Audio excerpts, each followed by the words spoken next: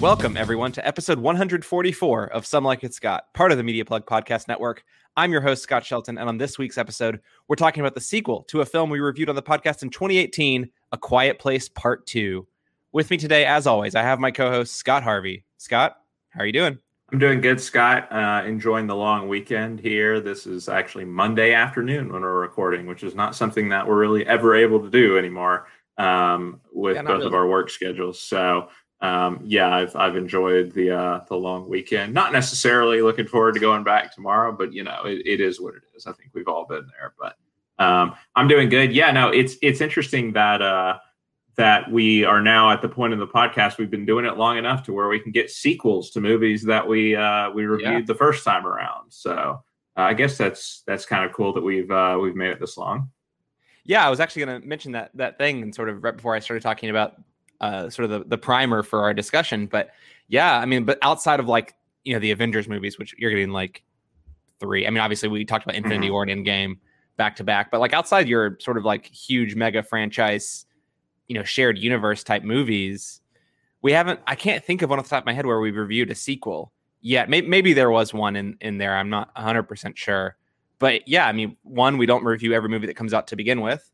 But 2, sometimes we just haven't been. It's nice to know, like you were saying, I guess, that we've been doing this long enough to where we can actually come full circle and be like, oh, this is what we said in XYZ review. I remember, I think last year we started talking about, we reviewing another movie by a director we'd reviewed before.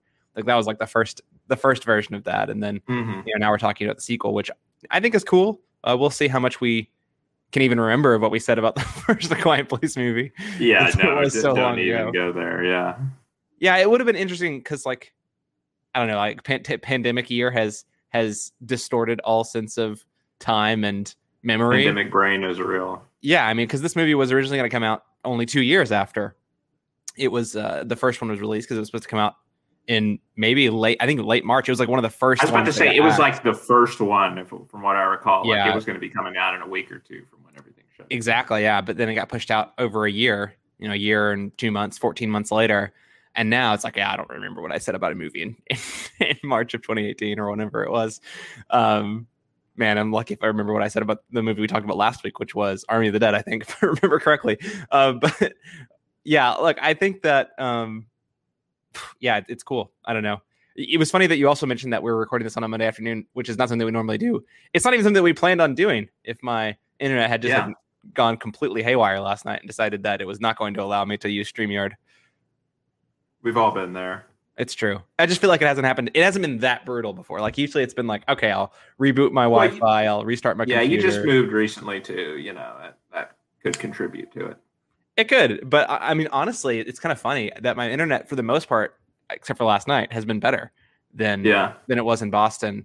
I think primarily because of the provider. Like I think Fios is just a little bit better than Comcast was. And that may be generally true. I have no idea. But I think that my experience so far with Fios has been better than what I had with Comcast in Boston. But be that as it may, we're here on Monday afternoon. They picked the right weekend to go out, I guess, to make it easier on us. But yeah, we're recording on Monday afternoon. So let's get to it. Like we mentioned already, today is one of those lucky days where we're going to be talking about a sequel, this time putting John Krasinski's follow-up to his 2018 sleeper hit, A Quiet Place. Talking about the sequel today, A Quiet Place Part 2.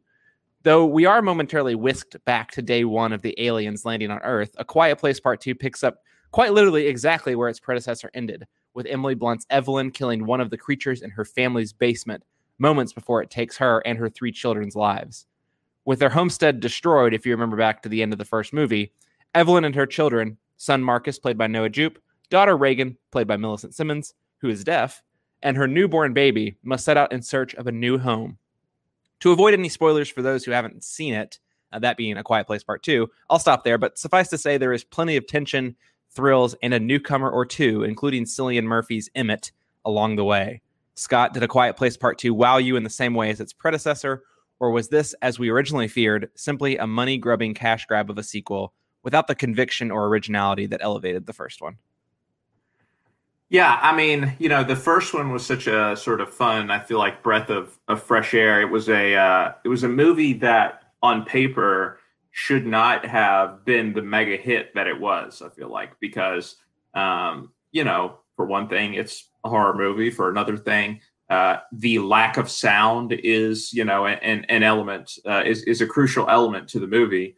And you're not used to seeing a lack of technical whatever in big blockbuster movies nowadays. You're used to being oversaturated with it almost. And just some other elements like the monsters and everything were very much sort of on the periphery. We don't really get that great of a look at them in the first movie. It's more sort of an invisible enemy almost. And the movie really focuses more on milking tension out of that setup, right? Out of the fact that, they can't make a sound. Yeah, I mean, the iconic image from the first one is the arm reaching into the bathroom where Emily Blunt is giving birth. I mean, that is sort of like the iconic summation of exactly what you're talking about. Right. And, it was kind of claustrophobic. It was mostly set around this one home, centering on this one family, like you said there. And so when we got to the end of the movie, and, that ending was also very memorable with Emily Blunt cocking the shotgun, as the monsters were starting to approach the house. It felt like we did it, right? That was a satisfying movie. We can maybe imagine what happens next, just based on that final image, but it's almost more powerful to just leave it there, right?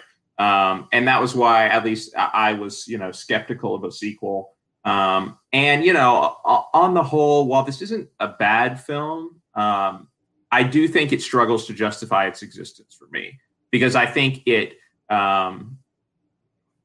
very much pivots away from that stuff that I really liked about the first movie that I was talking about, right? Like, now we have a musical score that I found to be a little bit overbearing at times, that really cuts through a lot of the silence that was there in the first movie. We are very much opening up the world we see the monsters as well from the very beginning. The monster design is obviously, in the forefront now in this movie. Whereas, again, like I said, it was more of an invisible hidden enemy in the first movie, which I like. Again, my favorite horror movie of all time is The Blair Witch Project, where you never actually even see the specter. So I like the fear of the unknown when it comes to horror movies, and all of that sort of mystery and tension about what exactly these things are. It definitely goes out the window here, because, we're seeing them in full. And, the design is pretty creepy, but I don't feel like it was like, wow, I'm seeing something I've never seen before in the way that these creatures were designed.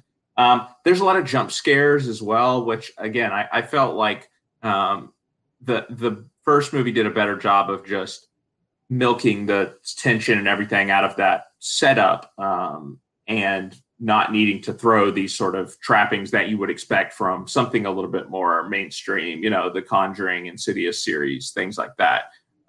That's more of a staple of those movies, I feel like, than it is the horror movies that I really enjoy. And yeah, but there's more of those present in this movie. In some regard, I think opening up the world makes sense to do in the second movie. I don't know whether it was a decision that fully paid off for me. I do like the addition of Cillian Murphy, his character. I think he has some solid scenes, particularly with Millicent Simmons, who I think is the standout from this cast.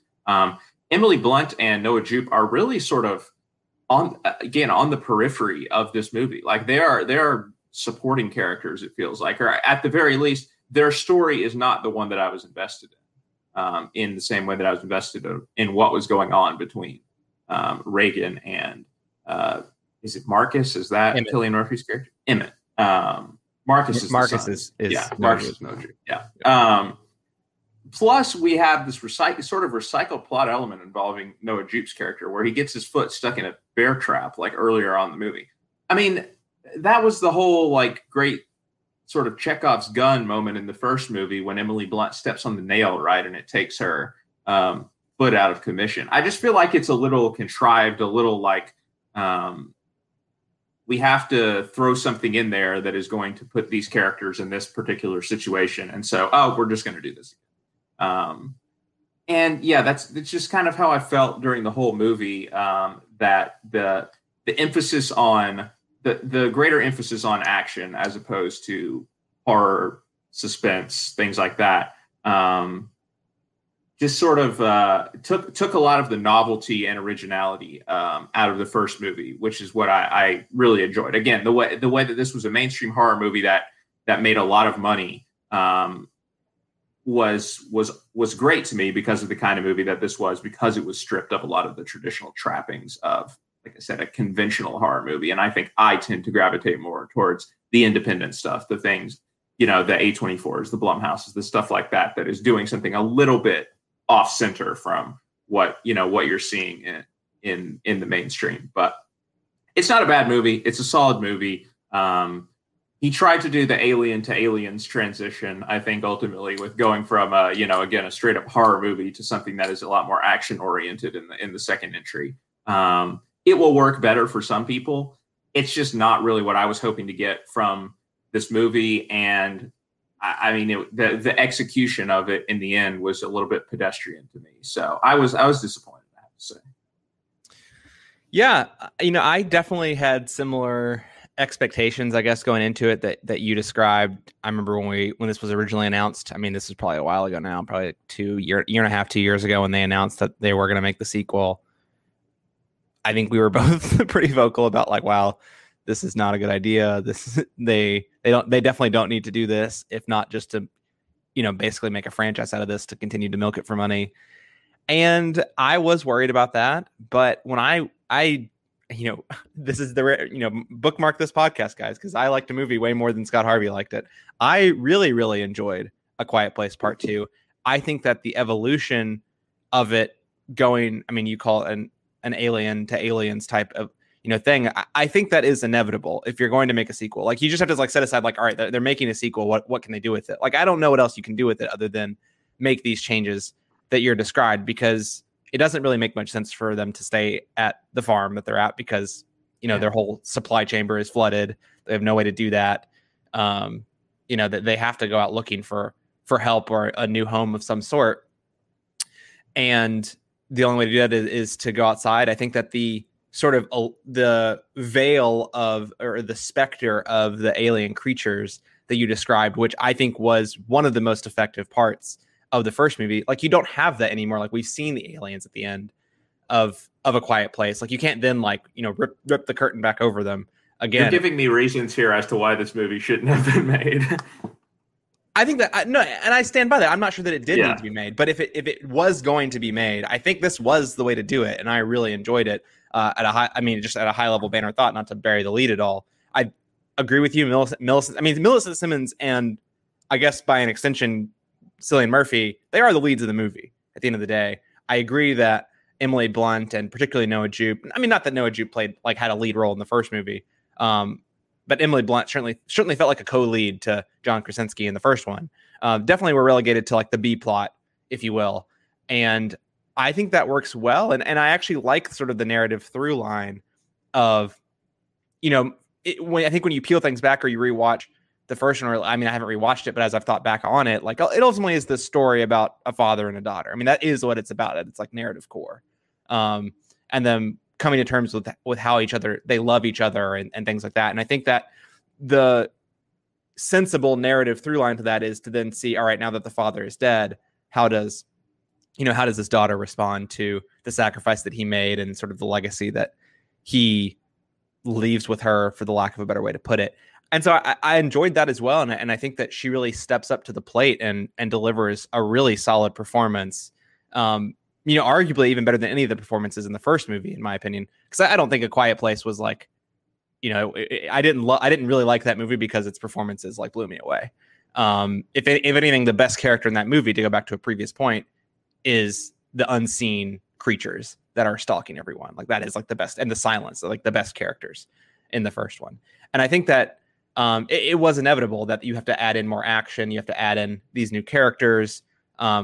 Otherwise, this sort of exercise of a sequel, I mean, you talk about it no longer having this originality or this novelty to it. I don't think that if it tried to do the same thing it did in part one, I don't think that we would be saying anything different. And maybe you say, all right, that's the argument why they shouldn't make the movie. But again, like just presupposing that they are making this movie and we have to live with it. I think that they did it well, and I liked sort of the staging of the action. I liked that they didn't use. I liked the sort of, I don't know what the right way to describe it is, like the hooks that they used to sort of tie these different actions together. I like this whole notion of, is that like an incinerator that they're hiding in the bottom of this like steel mill, or something like that? Yeah, I mean, yeah, it's like a makeshift fallout shelter, basically. Yeah, like I mean, it's clearly like a steel factory. I just didn't know what it was they were hiding. I mean, it looked like some sort of like pizza oven, but it's a factory, so it must be some incinerator. Talking about James Cameron, that looks like something out of a James Cameron movie. That heavily industrial like setup that they were in. Yeah, maybe. But again, with that being the B plot, I really liked the further exploration of the world. If I could lobby one, really serious, like more serious complaint about the movie from my perspective, is that I wanted them to lean like even more into the lore of the world. Like I loved, like the opening scene was fantastic. Like that was the best part of the movie. I agree. Yeah, I mean that probably still is my favorite scene in the whole movie. I mean that thing was just on fire. I mean that scene was just amazing. And I kind of with that, like when you zoom out and you look back at how that, like obviously it's introducing Emmett, because you do meet Emmett in that opening scene, but like really I feel like that was just like a way to like get John Krasinski into the movie, honestly, which just felt kind of weird when you think back on it. But I mean, amazing scene. But I had hoped when I saw that one thing that they were going to do in addition to all this other stuff is that they're really going to like lean into like the lore of these creatures. And I think that's the one thing that the sequel could have done more, maybe to justify its existence too, from your perspective, if they had explored more, like not necessarily the origin, but like the world, beyond just like these like, devolved humans at the docks that you get, like this world of the creatures and the aliens, whether it's the origin, whether it's like how society is functioning and what's moving forward. And you get little pieces of that, I guess, when you get to the island that they sail to. But I think that's where it could have added a little bit more.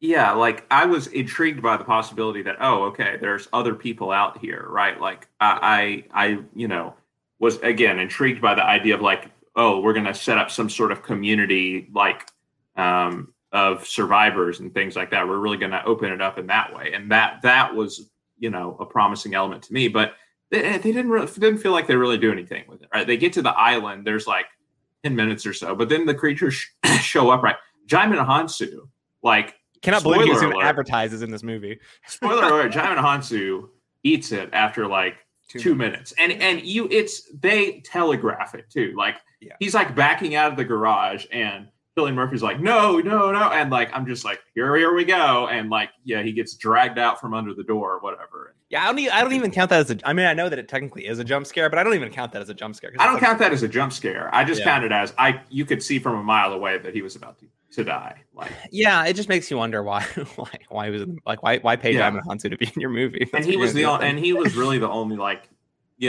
member of that community that they spent sort of any time on. And he bites it. So it felt like a missed opportunity to me to like. Well, like everyone in that community is dead now, so it doesn't even matter. It seems right, exactly. It seems like they want to make even more of these movies. So I mean, if they're going to make a sequel, then they're going to make a part 3 100%. I mean, this thing did killer at the box office this weekend. Right. So I feel like let's open things up in terms of the people in this movie. Like we got one new character in this movie, really, at the end of the day, and we lost one from the first movie. So it's we're not. I feel like we need to expand things in that area if more movies are going to be made, especially if like Emily Blunt and Noah Jupe are going to be put on the sidelines a little bit. Yeah, I mean, I would even say that this one is set up even more for a sequel than the first one was, to be really honest, because where they leave it is like it's not like everyone's back together, right? Like you can see where the third movie could take it if it does take the approach of picking up again right where it left off. You can see the direction that it's going to go. Maybe they take a different approach. I don't know, but the ending did not land like the ending did in the first one. They do the same type of thing Yeah. Where they try to end it like very abruptly. Well, right on the gunshots, basically. Yeah. And it's just like, instead of it being like, oh, hell yeah, which is like what you felt at the end of the first movie, it was like a true, was that it? Like, was that the end of the movie moment? Like, because it's a short movie, which is fine. I'm totally fine with that. But especially when it's a short movie and you have like that abrupt of a final note, it's like, wow. Like that, the monsters. You can kind of see it coming, though. You can kind of see it coming. A little bit, but the monsters have basically been defeated like 1 or 2 minutes earlier, and then the movie ends. Which, like, it feels like there needs to be some moment at least. It's shorter than that. It's like 30 seconds, isn't it? Well, yeah. I mean, I maybe even which is how the first movie ends too. Like Emily Blunt. Yeah, like I feel like I wanted a little bit of a reunion moment between the two. Well, good news, Scott. Groups. I think I have a movie in a couple years coming out that'll be just for you. Yeah, I'm sure you do. Yeah. Yeah. Look, I don't disagree with what the thesis of what you're saying there around the impact of that ending being less gratifying, less sweet, for the lack of a better word, than the first one, because I don't know, like unlike the first one, right? Everyone was together there, and it is this like sort of like final stand. Whereas this one, it's like cutting back and forth, and there is this moment where they do manage to line it up, which is I think it's edited well enough. But yeah, it doesn't have like that sort of like badass shotgun cocking that you get at the end of the first one, where Emily Blunt is like reloading her gun for the next creature that's going to come down the stairs, presumably. Regardless, though, I think overall, I liked the bits of lore, not to be our resident lore person, to just like every time there's any lore in any movie, I always bring it up as something that I like. But I liked the fact that like we get introduced to these like feral people on the docks who are like the people of humanity that aren't worth saving that Emmett's alluding to earlier in the film. I like that. I am interested, not enough to get a like standalone movie about them, but I'm interested in knowing or learning more in some roundabout way, I think. And I'm interested to see what happens with this sort of like island and with this, bit of information that they, these creatures can't swim. So there is a way to isolate yourself and start again and create communities out of that over time. And I don't think that necessarily means that they, again, need to make a sequel to this movie. But hey, look, I think if it continues to evolve in a sensible way, then go for it, right? Like, sure, if you're gonna make one either way, let's get a different director next time. That's I don't think there's any way. I don't think there is either. But I'm so torn because I don't know why John Krasinski wants to keep making these movies. I genuinely don't. I mean, they make money. But like, I don't see this being made without John Krasinski. This is probably going to be the biggest like money earner movie for quite a while. Well, but my point is the movies make money. Like that's absolutely the answer to why he would potentially want to keep making them. But I'm with you. Like, but I presume like creative. I want to see him flex. He's not interested in making like why like he could go get paid. Barry Jenkins is making a Lion King movie. Yeah, but I guarantee you he has like, I mean, sure, like, but that's different though. Like he's not making a Lion King movie and then making another one. Like I don't know, like like no one's holding a gun to his head and saying, you know what, you need to make a sequel to Moonlight. Barry Jenkins, The Lion King 2.5 coming soon. I mean, like that. Why wouldn't you be excited about that if they got announced? That sounds crazy. But I just think that like creatively, presumably John Krasinski can make just as much money making a Quiet Place sequel or making another movie that's like original. And I mean, I don't know, like maybe he has this really grand vision for a 10-part Quiet Place series.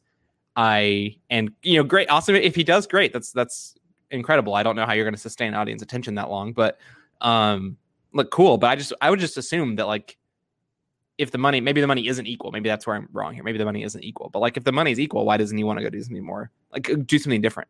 I don't know. Maybe he just really loves making movies with Emily Blunt, which, fair on him because they are married. They are, but she is multi-talented. She can do other genres of movie too. So to your point, no, she can only be horror action mom. I mean, she is arguably at her best in the action world, but like, I mean, she's done comedy, she's done drama. Yeah, but I think that if you asked yourself who are the most like, I don't know, who are like the best utility actresses, I don't know if Emily Blunt is the first person who comes to your mind.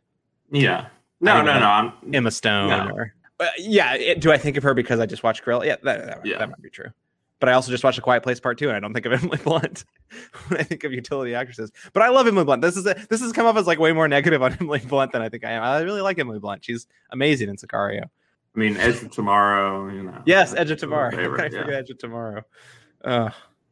Sure. Mary Poppins Returns. She sings. Sure. Like that. She was wonderful in that. Yeah. Emily Blunt filmography incoming. All right. Well, speaking of Emily Blunt, why don't we talk about some actresses and actors who are in this movie? And why don't we start with the two, I think at least that I've called leads that you've maybe tacitly agreed with me, Millicent Simmons and Cillian Murphy. You said that you were big fans of both of what they do. You at least said you were a big fan of Millicent Simmons and that you liked the addition of Cillian Murphy. Why don't you expand on that a little bit? Yeah, I mean, he's a little bit of an anti-hero, Cillian Murphy's character, as I feel like, because he's, we get some like revelations early on in the movie that maybe he could have, that he might have seen the signals that John Krasinski was sending out every night, but that he never really came to help, despite the fact that he was, a family friend. So there's sort of that hanging over the movie. So he has to have this sort of redemption arc, which I felt was pretty effective, given that he's playing as a counterpoint to the father, to John Krasinski's character from the last movie, who is like practically a Christ figure with the way he's like referred to, in this movie and the way that he's looked up to by his daughter, which is something that I don't know. I roll my eyes a little bit at, like, this idea that, I have to, be like my dad would have been, and like, just be your own person, Also, your mom's pretty cool too, but that arc, that arc was fine. I think it might hit different if you had rewatched this right before, and her dad just like sacrificed himself to save her from this, from one of the monsters. I don't know.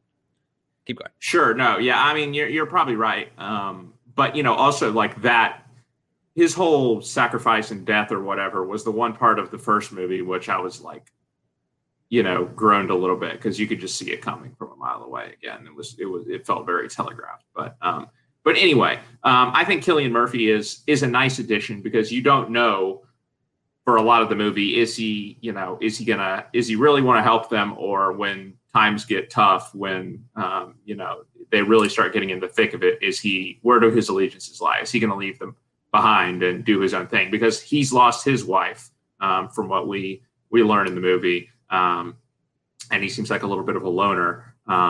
So yeah, that character arc might be the most satisfying one in the movie that any character has, like I said. And then Millicent Simmons, yeah, I think very expressive performance, like a lot of emotional range for someone who doesn't speak a single line in the movie. I think she's a very talented actress, and I hope that we will see her in other stuff outside of this world, where her deafness is very much like a crucial element, of the movie. I would like to see her in just some sort of normal, teenage character role, perhaps, outside of this context, like I said. But I think she's good. And again, the arc with her and Cillian Murphy, I think, mostly works because, she's kind of having to step into the shoes of her father again, that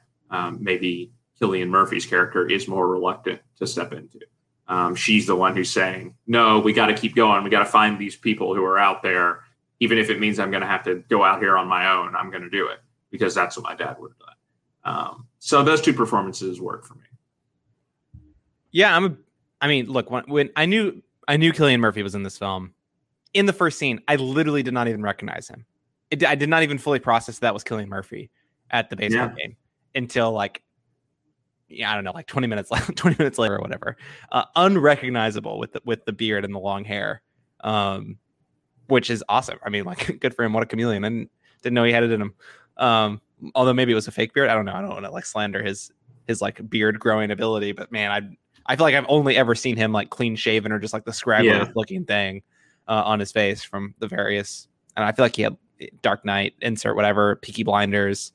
The couple seasons I watched that, great show. I want to go back to that, especially because Anya Taylor-Joy's in the 5th season. Anyway, I think he's great. I think it's really honest. I think he adds a dimension to like character development that you just don't get in the first film. And I'm not saying the first film like needed a character like that, but because I think that everyone's intentions are like really clear, and it is about this family staying together and surviving. Whereas this one is, again, there's a different nuance to the arcs of this movie. And I really liked what this character and this performance added to it. I think that it really added this new element or flavor to the interactions between everyone, right? Between him and Millicent Simmonds, between him and Emily Blunt's character Evelyn, before they, went their separate, I shouldn't say went their separate ways, but before he sets out and trying to, basically catch up with Reagan. And I think it's great. Like the conflict,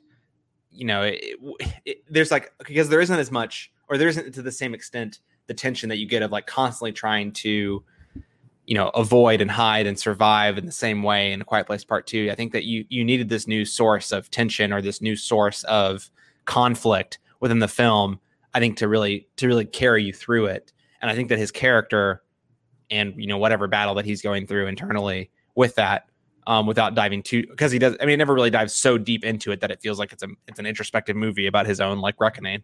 But it adds enough of it to, again, sort of add something new and interesting and new flavor to it overall. So really enjoyed that. And then Millicent Simmonds, I said it at the top, like I think she's the standout. You said it too. I think that she really delivers the sort of heart and soul that John Krasinski sort of provided in that first film as a father who's just trying to repent for what he feels like is a wrong when his younger son died, sort of that you see at sort of the start of the first movie, and him trying to overcome that and be the man he wants to be, for the lack of a better way to phrase it. I think that you see the sort of sacrifice through her eyes and what she feels like she needs to do to not necessarily fill that role, but start to like shoulder some of the responsibility that he carried. And she feels that responsibility because of his sacrifice for her.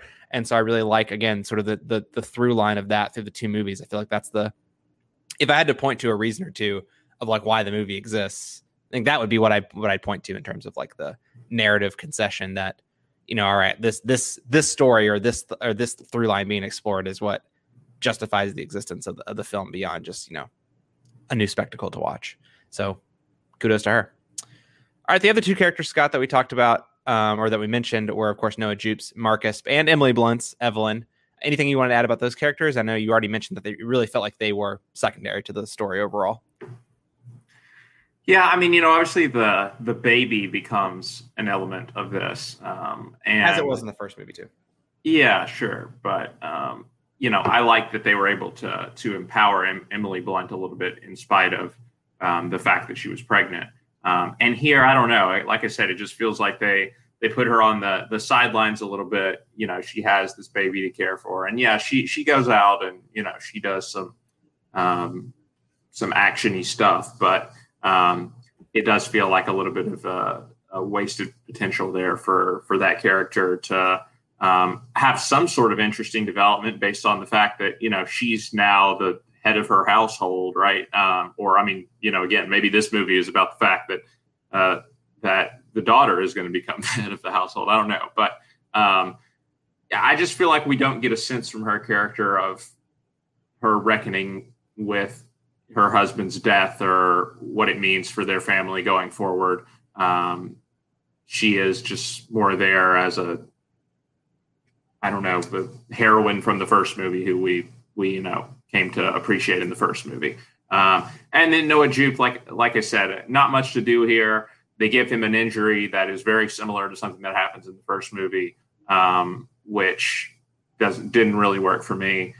Certainly not as well as it worked in the first movie, like I said, where you had the sort of build up and there's, that's like a great theater moment, right? When everyone remembers seeing the nail earlier and then she starts running towards the stairs and everyone is like, they know what's about to happen. That's a great moment. And I just feel like this movie was missing a lot of those. And certainly the bear trap and all that didn't have the same oomph to it.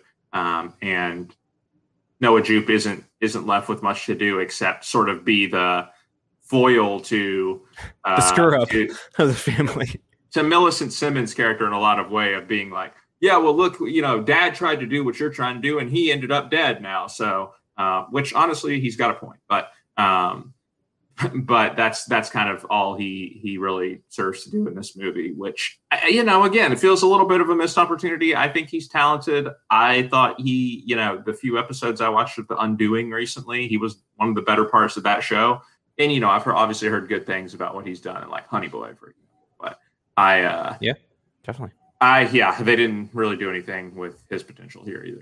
Yeah, but no, I mean, Noah Jupe, I agree. Noah Jupe, like good kid actor, right? Like he's definitely up there. I mean, I think the fact that I associate him with the Stranger Things cast tells you that he's a good actor, because like all those kids are great. I plan on watching that this year before season 4 comes out, but we'll see if I get around to it. Yeah, and I do think that I don't remember the first one well enough to know whether or not how meaty of a role it really was for him, to be really honest. I know that there's different portions of the movie where different parts of the family get like segmented off from each other. And I think that he might've been in like the corn or like the corn silo with Millicent Simmons at some point.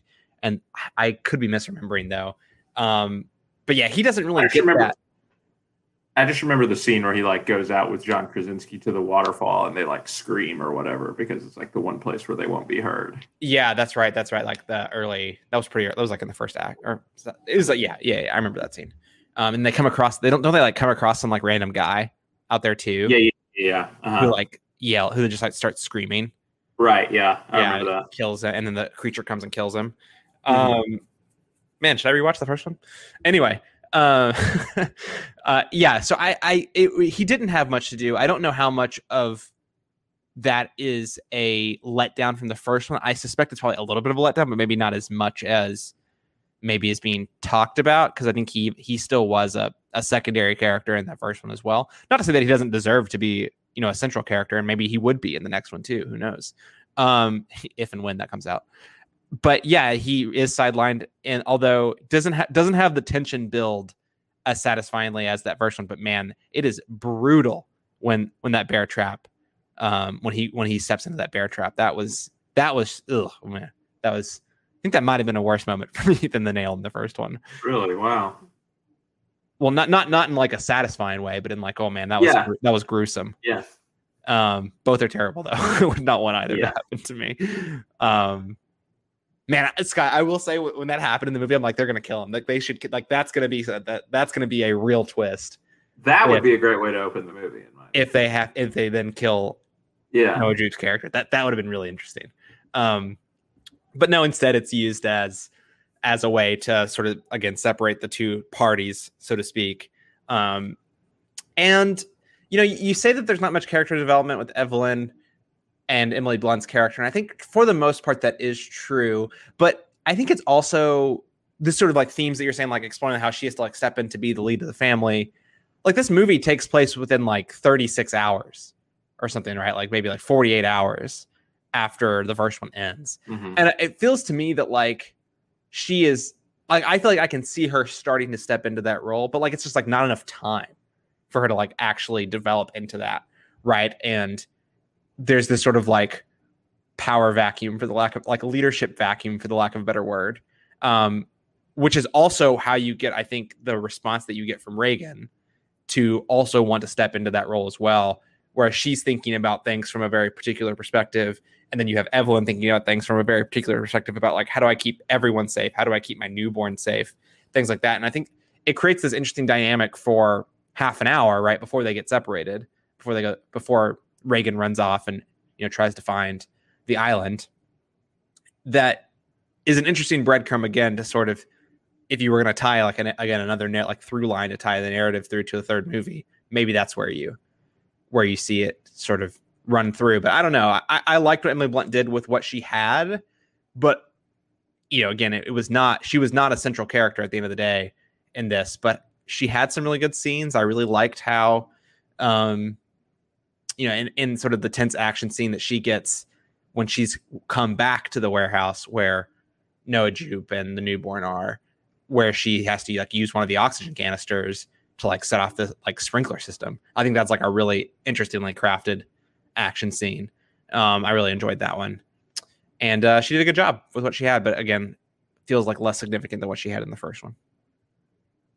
Yeah, and I mean, I would have liked to have more moments of like where they have to use their ingenuity, right, to like avoid the creatures more so than just sort of brute forcing their way through it. Because I feel like that again, that was such an element of the first movie that like you were so afraid to any sound that the characters made that something bad was going to happen. Yeah, and here it feels like the kind of again that goes out the window a little bit, like the tension that comes from one scream or something that makes sound. It's not quite there anymore, and a lot of that I think comes from the fact that they're again they're shooting these things, they're blasting their way through them at certain points, and it just kind of takes that element. Again, it's going towards a more action feel, and maybe they had to do that. Maybe that's the only place they could have gone, but again, that's if that's the direction you're going to go in. I question whether this movie was necessary, and even if it was necessary, I still feel like it could have been a little bit better. I think you're being a little hard on the movie because I think that it's still managed. Like, yes, they kill two creatures in this movie. They kill one at the beginning, out in the field, right after the bear trap, and then they kill one at the end of the movie in the DJ room, and then in the middle, I think I don't think it's as ever. I mean, okay, that's not true. They kill a third one on the train, So there's three. Again, it's just like I think the combination of that with like the more intense music, the jump scares and stuff like that, the more just sort of aggressive trappings on the whole, I think, sort of deaden the impact of again what they were able to create with in the first movie, which was a real atmosphere, right? Like that atmosphere doesn't feel like it is quite present anymore. Like it was in the first movie, where you were like gripping your seat, like you were afraid to make any sort of sound. Yeah, I guess to finish the point I wanted to make, though, is that like, yes, it is more action. I mean, like, I don't think you could watch the movie and not say it's more action oriented. Like, it absolutely 100% is. And so for some people, that's going to work better than others. It definitely worked better for me than it did for you. But I do think that it doesn't completely, wave goodbye to this whole notion of like needing to be clever with how you get around creatures in certain moments. Like, for example, I think that you get that with, when Emily Blunt is trying to get back down into sort of like the hiding spot in the steel house. Like, she has to be really creative with how she gets the creature's attention to get out of there in the first place and then like work her way around it. I think you get that on the docks when not with the creatures. Obviously they're not facing the creatures there, but when you have Emmett, who is like tied up in a noose, and you have Reagan being dragged off and like creatively trying to work their way out of this situation. I think that you still get those moments. It's not as ever present as it was in the first one, which is your point, and I totally see that point. But I don't think this film completely casts it aside, and it still has these what feels like pretty big set pieces where it's not about just like shooting the creatures, right? Using the cochlear implant and whatnot. And I still like that you got the mix of both, and I think that it like if you're ending your first movie by killing creatures with a shotgun, like, it's not going to happen in the next one. I think that it's just like you just can't make the movie like unless the opening scene is like her like cochlear implant gets destroyed, right? Like there's just like there's no way around it. Like it's going to happen in the second one. Yeah, and there's a moment where like they really go full on her perspective, and you don't hear anything. Like she's walking train. Yeah, I wanted more of that. Yeah, I know. I frankly, I wanted more of like if we're going to foreground her story and her character more, then let's like legitimately look at this from her perspective and try to see the world how she sees it, which is she can't hear anything. And so I thought that was a way that they could have like taken a new interesting step with this movie. But we really only flirted with it in that one brief sequence. Yeah, so they took our perspective, I think, more than once. I think that it was impactful only in that really one scene that we're talking about here. But yeah, I do wonder if isn't that something that they want to lean more into going forward. I agree that one of the best scenes of tension where they still kill the creature is on the train, right? Where you get the moment where you get the sound when she opens the door, and you get the jump scare of sort of, I guess not opening the door, but like the body falls out of the compartment or whatever that she's trying to get the first aid kit out of. And then it goes completely silent as I think is it that her cochlear implant falls out? Like it happens at certain times when she takes the implant out. Because she can technically hear things. Obviously not to the same extent. But overall, yeah, I mean, that was a good scene. I guess to sum it up here, because I think that we're pretty much at the end of this road. Like, I just really liked how it evolved. I said this in my Letterboxd review, but I've heard said that like the best evolution of things is that like 1/3 new, 1/3 the same, and 1/3 like changes, like is tweaked to be improved. And I think that this is an example of a movie that is able to like do that balance really well. Like, it feels like they kept 1/3 the same.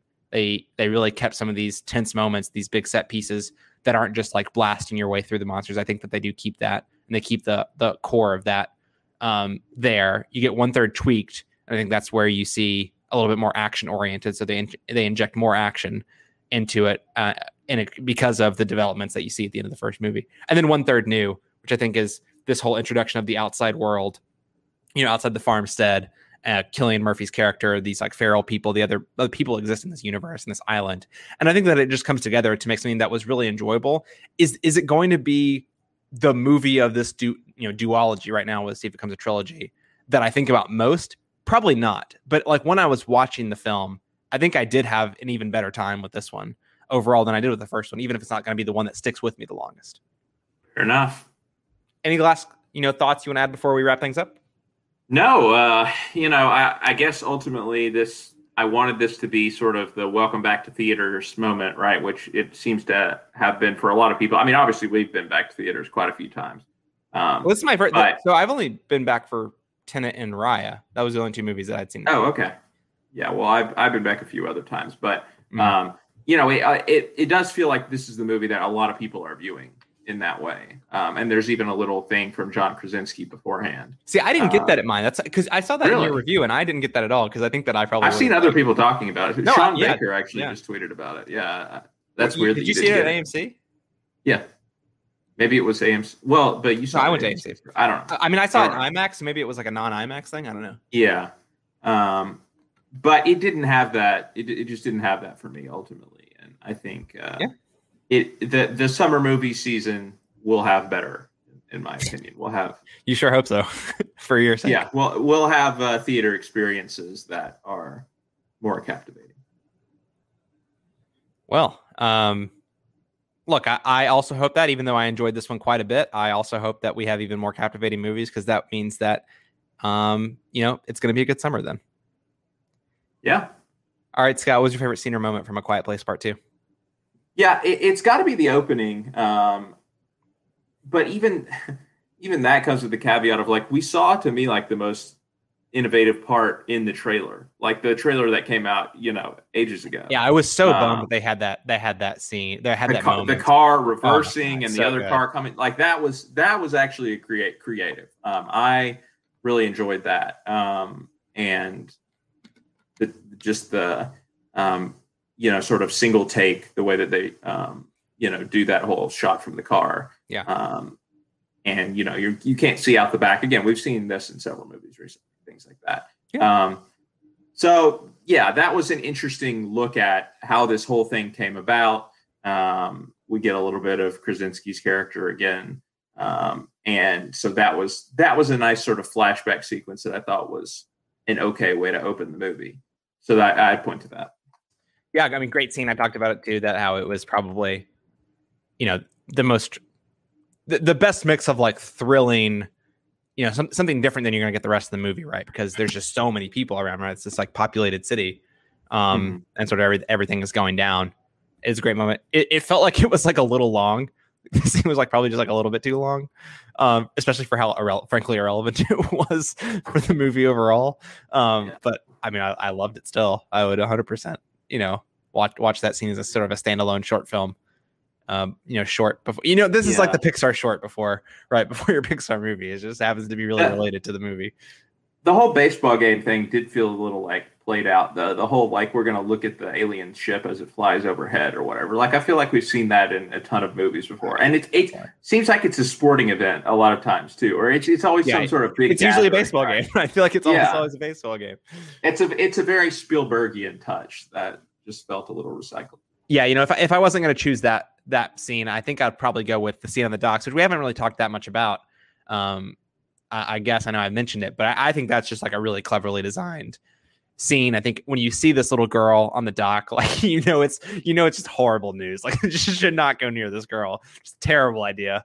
And I guess the better instincts of Cillian Murphy let him down there. The isolationist before he meets the Abbotts. I guess that wall had been brought down a little bit, because you feel like the Emmett of 24 hours ago would have either just killed that girl on sight or left her there, and he should have left her there, because that was bad news. I mean, granted, they probably still would have ended up in the same situation, because they were like clearly surrounded on all sides by these people. But the sort of dread that I think that you were talking about, that some of this film was lacking, at least to the same extent that was in the first, like, I don't know, I felt that pretty intensely in that moment, although it had nothing to do with the creatures.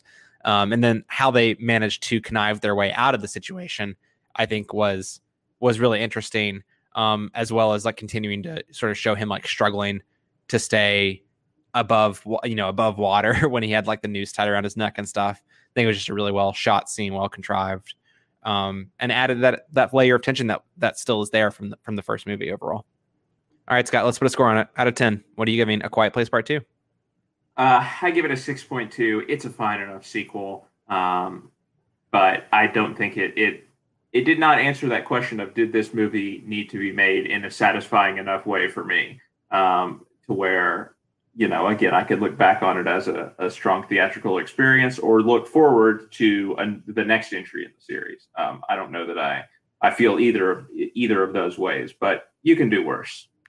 Yeah, I think that's fair enough. I guess maybe I go into these movies trying not to think too much about whether or not they needed to exist, and just think about, all right, they exist. Here's what I feel when I watch it, I guess, which is maybe how we end up in different places. But yeah, I'm in an 8.4, really enjoyable. Like I said, I think that from the experience, it was just as good as the first for me, if not a little bit better. But I won't be surprised if 2 years from now, I'm still thinking more about the first one than the second one. But a good enough welcome back to the movies, although I did see Cruella the night before I saw this. So I guess it doesn't technically my welcome back. All right. I think that should just about do it for our discussion of A Quiet Place Part 2. Let's take a short break. And when we return, we'll be talking about some more recent industry news. We talked about the Discovery Warner Media merger a couple weeks ago. This time we're talking about Amazon and MGM, as well as some other news. We'll be right back.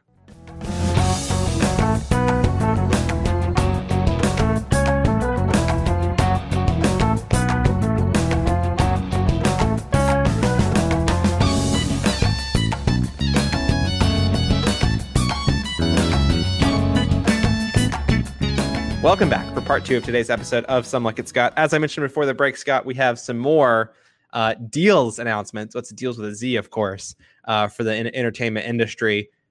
We talked about Discovery and Warner Media. This time it's Amazon and MGM. Wouldn't call this a merger, which is more or less what's happening with Discovery and Warner Media. This is just very much an acquisition. And talking about the question about why does this sequel exist? You're talking about Amazon, if Amazon and MGM is the sequel to Warner Media and Discovery.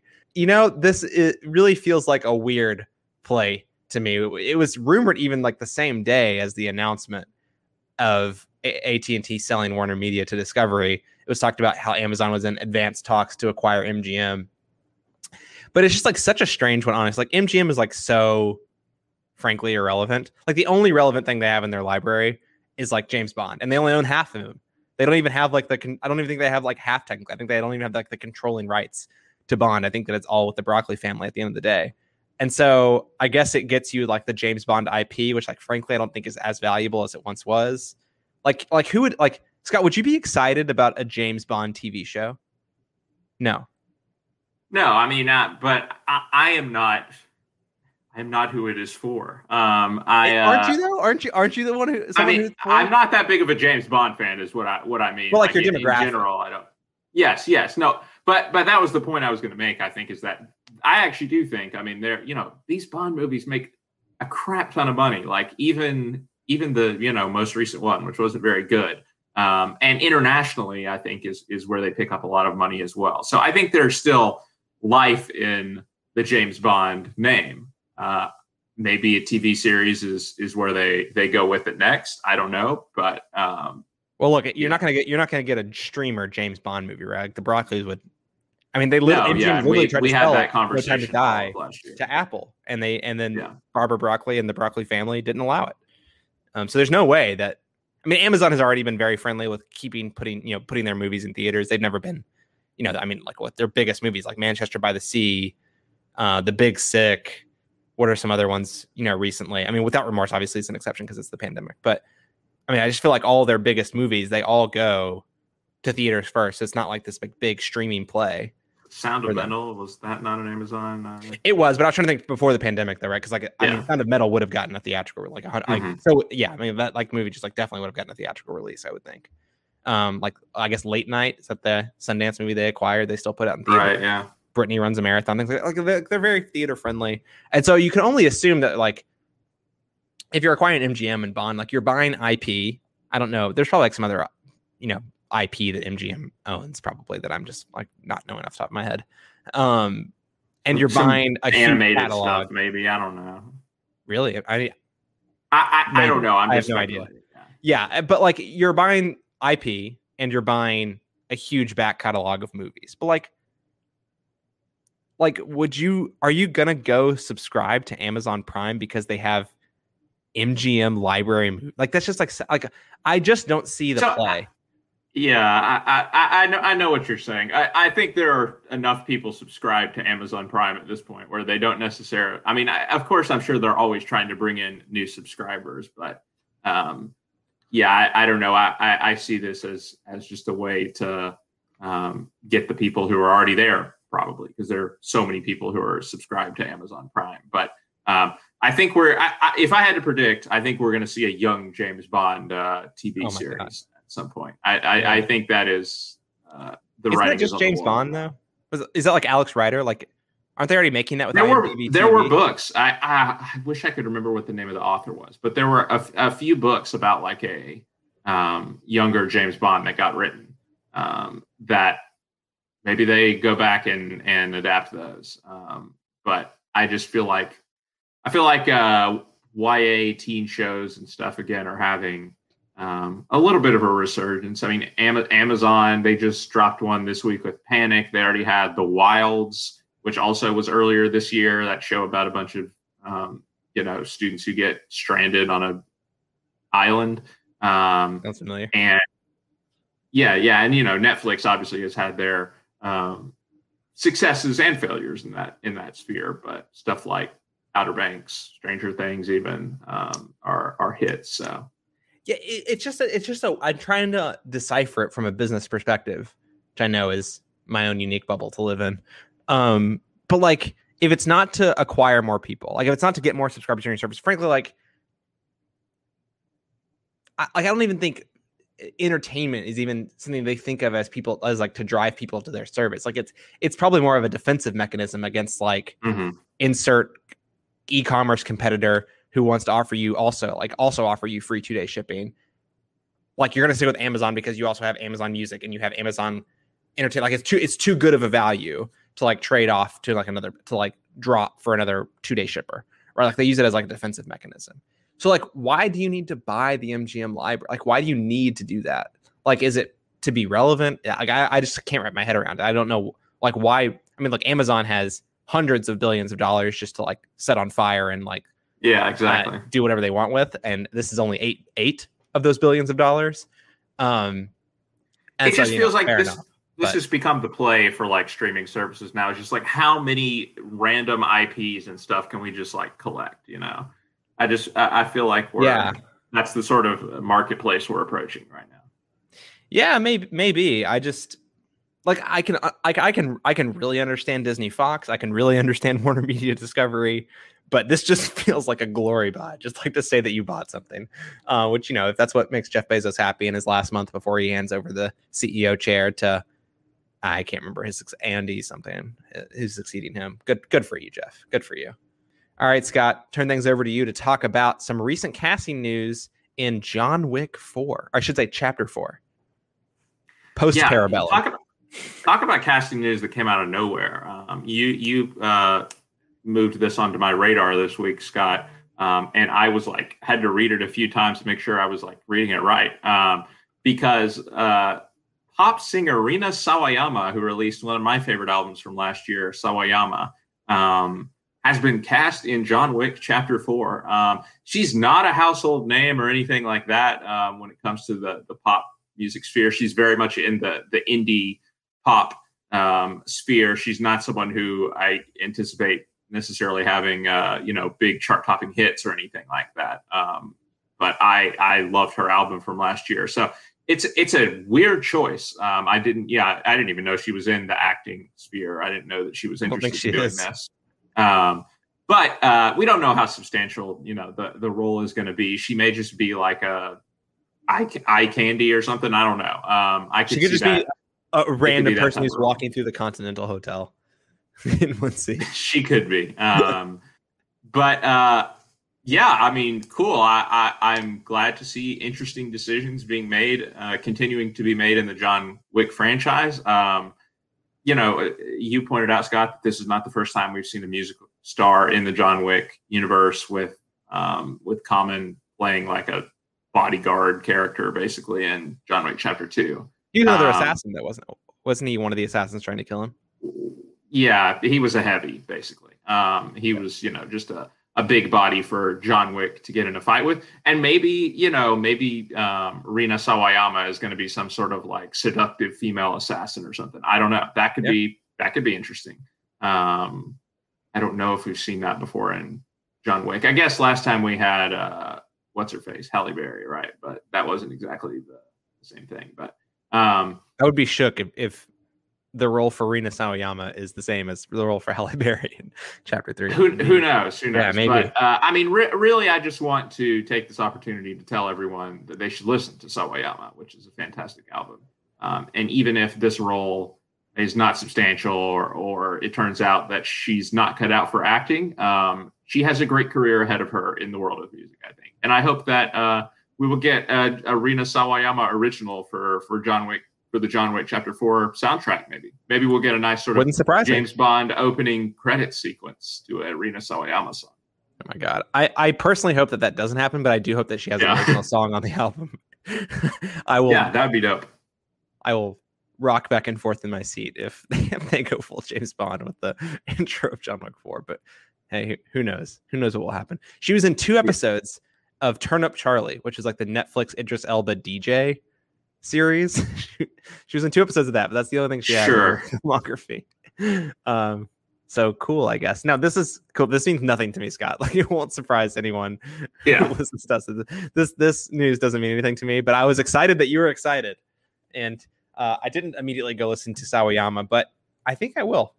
Maybe I'm going to take a nice train ride down to Brooklyn later today to watch Wolf of Wall Street, and maybe I'll listen to Sawayama on the way. Listen to Bad Friend, Dynasty, XS, all bangers. All right. It's on the list. We'll see if it happens. All right, Scott, where can people find you on Twitter? I am at ScarbyDet on Twitter and Letterboxd. And I am at shelton2013 in the same places. Please follow our podcast as well. We have a Patreon page at www.patreon.com/MediaPlugPods. Check it out. If you can support us, we'd really appreciate that. If not, you can still find us in all your normal places, Apple Podcasts, Spotify, et cetera, et cetera. Rate, review, subscribe, share, if you don't mind, in those places.